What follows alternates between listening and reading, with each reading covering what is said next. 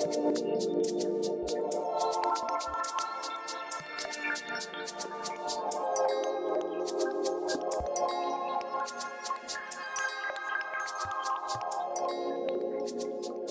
Walk, the podcast, with your host, Alen Harris Sr.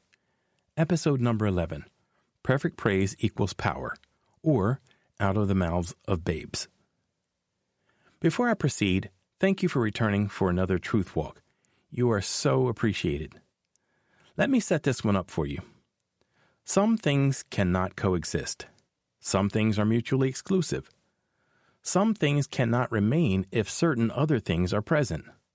While this may seem obvious, some things require some level of spiritual discernment. Case in point, darkness cannot exist in the presence of light. One has to go. Fearfulness cannot exist in the presence of faith. Once your faith is truly activated, your fear is overcome. A lie cannot exist in the presence of truth. Yet there are those who are willing to compromise, resulting in an alternate truth, a lie. Ultimately, only the truth will remain. Remember this. It is important to recognize the difference between giving someone grace and compromising truth so as not to hurt their feelings. Allowing a person to feel comfortable in a lie does not ultimately help them, but instead causes them great harm. Truth is bigger than all of us. Also, try to remember, if you're always trying to be comfortable with your choices, you're probably on your way to facing consequences for your choices. In case you're wondering who these quotes are attributed to, the Holy Spirit gave them to me just for you. So we know light casts out darkness. Faith, true and strong, will drive out fear. A lie cannot stand up to truth unless all parties choose the lie over the truth. But in God's eyes, the lie will still be a lie, and all who stand with the liar will suffer the judgment of God's righteousness. Whenever you hear a lie, remember what St. John said in John 8:44 Part C, and I paraphrase. When he speaketh a lie, John here is referring to the devil, he speaketh of his own, for he is a liar and the father of it. From this passage, we know all lies originate from Satan. No true believer should stand with Satan or condone any liar. Jesus is the way, the truth, and the life. Time and time again, I've come to realize there are only two real paths in this life. One is right, the other wrong. None of us gets it right every time. As a child and as a young adult, I recall hearing about the gray area in life. It's an imaginary area between right and wrong. Experience eventually taught me there is no such thing as a gray area, only a compromise. For those of us who believe the Holy Scriptures, Jesus is the only way. In other words, if we're not doing things the way God's Word teaches us, we're off the mark. We're wrong. As a man of God, I am not authorized to compromise. I've learned to say this when asked to look past some wrong or turn the other way. Any other so-called path or gray area is certainly 100% some camouflage version of the wrong path, sprinkled with some demonic pixie dust, creating the illusion of having some righteous attributes. Designed to deceive us, those who don't study the Holy Scriptures, lacking in spiritual discernment or weakened by their own lusts, will often choose these gray paths or ways, these ways of compromise, with the attraction of such ways being something that appeals to some weakness in one's own flesh. No judgment or condemnation here. It's just the truth. It's the way this fallen world is. It's the way this fallen world works. Even small church and megachurch pastors are compromising more and more these days. In this episode, I'd like to share how we can all learn from the innocence of children. If we pay attention, little ones can teach us all how to live a more fearless life. The examples I will use are either my own experiences or those I personally witnessed. And now, please walk with me. As I mentioned in previous episodes, I was raised a church boy. Sunday morning as a child, I'd walk about 250 to 300 yards to Sunday school from our home. Even in that short distance, the devil had placed a few pitfalls for us kids. First, the walk was up an alley, and there were no sidewalks.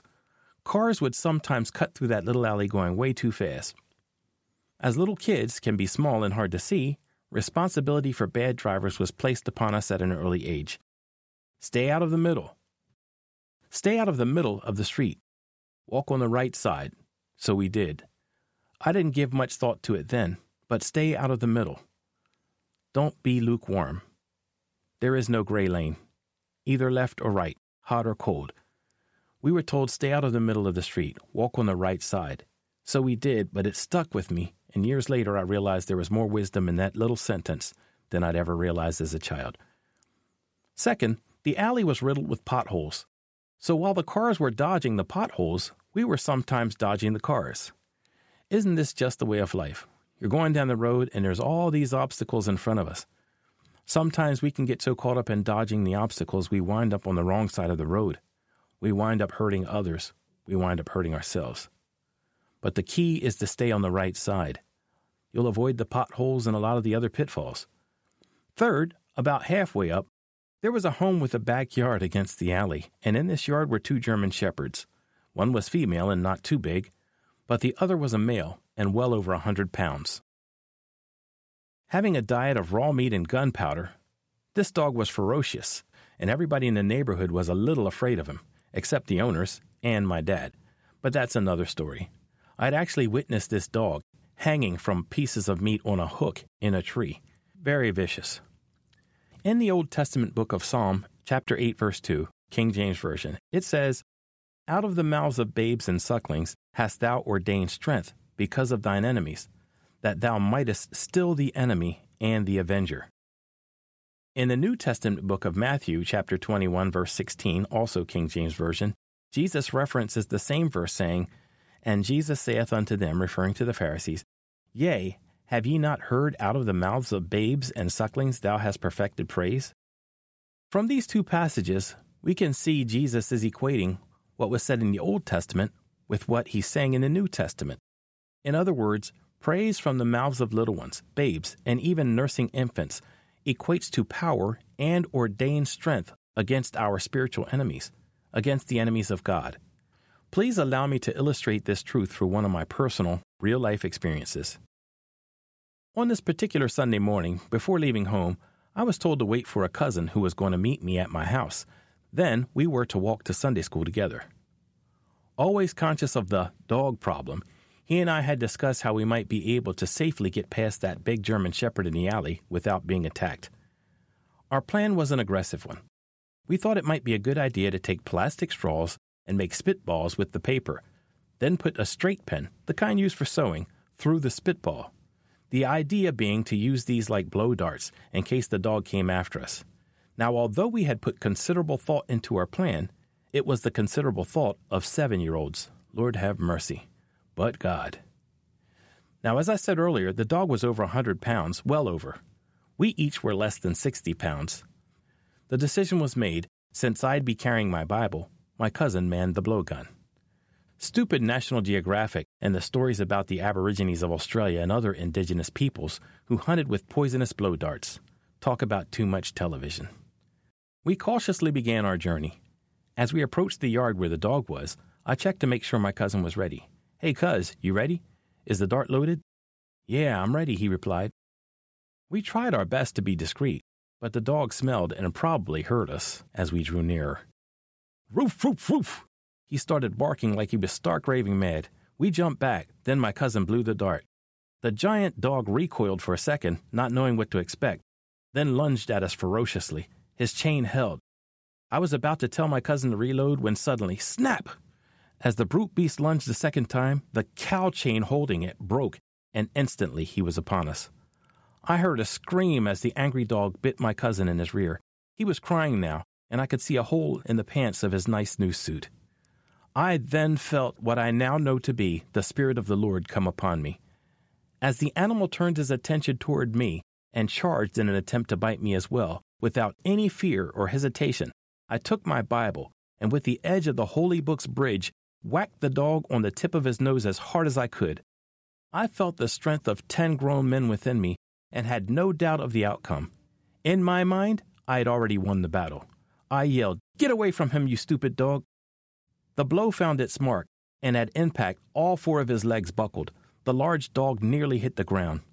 The dog's yelp was far louder than my cousin's scream had been. His regret was instant, and he seemed to forget what he'd come for as he sprinted as fast as he could back to his own yard. I noticed his paws clawing chunks of dirt from the ground. I'd never seen an animal or a man run faster. I turned my attention to my cousin, asking, "Are you okay?" He seemed a bit shocked, but not so much over the dog. "You hit him, and he ran away. You saved me. Weren't you scared?" "I was at first, but not after he bit you. I was angry then," I replied. "He just stared at me a little. We couldn't get rid of our blowgun fast enough." Before turning away, I looked and saw the huge dog sitting on his owner's back doorstep, cowering and whining. Clearly had the fear of God in him.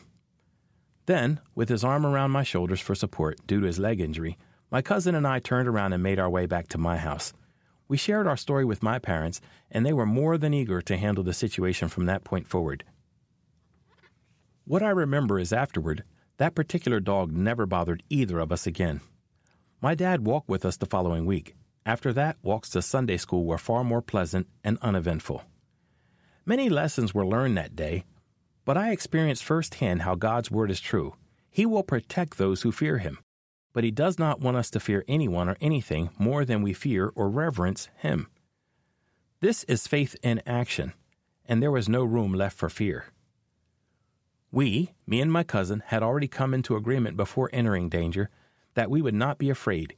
We were going to Sunday school no matter what. God knew this. In the instant I raised my Bible into the air, I had, in my little innocent and childish mind, decided not only to trust God, that he would protect us from the ravening beast, but also that he would deliver that beast into my hand. Because of God's mercy on my part, there was no thought given to what would happen if I failed. Neither had I felt any need to take any time to consider what additional harm might come upon the two of us had I failed. Failure was not even an option. It never entered the equation. Once I committed to completely trusting God, because I really had no other choice at that point, I felt power come upon me. The power of 10 grown men surged through my body. I knew without a doubt, no matter what happened, if I had to wrestle the dog with my bare hands, it was a wrap. I would prevail. I was going to win. Another lesson I learned is, there really and truly is a time for everything, as stated in the book of Ecclesiastes chapter 3, verse 3. In my young mind, I instantly understood that if I had to, if it became necessary, I would kill that dog to save myself and my cousin. He was not going to walk away if he persisted in his attack against us. We were God's children. I knew this within every part of my being. I also learned that God can use anyone to do anything. It is his choice and has very little to do with me or you, but has more to do with God's perfect will. It can help, I think, if you believe in and have even a little faith in him. It was 2 7-year-old boys versus a 120 to 140-pound German shepherd, but the Lord is my shepherd. The story of David versus Goliath is the perfect precedent, the perfect example. David was only a young boy of small stature when he challenged Goliath, the giant Philistine, who was exalting himself against the Most High God. In the end, David took Goliath's head using Goliath's own giant sword, defeating the entire Philistine army that day in the name of the Lord. In the Lexham English version of the Holy Bible, the Old Testament book of Psalm 8:2 states it differently than the King James Version. It reads, "From the mouth of children and infants you have founded strength on account of your enemies to silence the enemy and the avenger." In the same version, the New Testament book of Matthew, chapter 21 at verses 15 and 16 reads, "But when the chief priest and the scribe saw the wonderful things that he did, and the children shouting in the temple courts and saying, 'Hosanna to the Son of David,' they were indignant. And they said to him, 'Do you hear what these children are saying?' So Jesus said to them, 'Yes, have you never read, out of the mouths of children and nursing babies you have prepared for yourself praise?'" Jesus is referring back to Psalm 8:2, reminding the Pharisees of what was already written, and confirming that the children who are crying out, "Hosanna to the Son of David," were actually praising God. Jesus is referring back to Psalm 8:2, which states, "From the mouth of children and infants you have founded strength on account of your enemies to silence the enemy and the avenger." He's saying that the praise of these children will actually silence the enemy and the avenger. It will give strength to them. It is God's strength. And indirectly, he's telling them flat out, he is the Son of God, God the Son, the living God. As I mentioned earlier, using the King James Version, Jesus equates the perfect praise of children, their innocent and blind faith and trust in God, with ordained power to defeat his and thus our enemies. I'm not sure anyone understood this better than that giant German shepherd that day. He probably would have let me baptize him after that experience, but I digress. Me, my cousin, and my family marveled at what God had done. I felt so safe and protected because of how he had watched over us that day. A few Sundays later, the dog's owner saw me going up the alley. He stopped me and asked me, "Are you the one that hit my dog?" I boldly and proudly answered, "Yes, he tried to bite me." "I'm sorry, little man. Were you afraid?" "I was at first," I said, "but then God helped me, and I wasn't anymore." I remember seeing him in church for a few Sundays after that. I want to encourage all of you to pay attention to the ways of little children. We can all learn much wisdom from the way God uses them. They also help us to remember how we were when we were at our best, when we were innocent and walked in blind faith, without question, trusting everything we learned about God. While we didn't understand it all, it required our faith, and that same faith is what got God's attention. We all need that again. God bless you all, and thank you again for taking this truth walk with me. If you listen on Spotify, please remember to provide your feedback. It proves very helpful, and I appreciate you taking the time. The same is true for your liking and following or subscribing to Truth Walk the podcast. Have a blessed and safe week. Walk with you soon.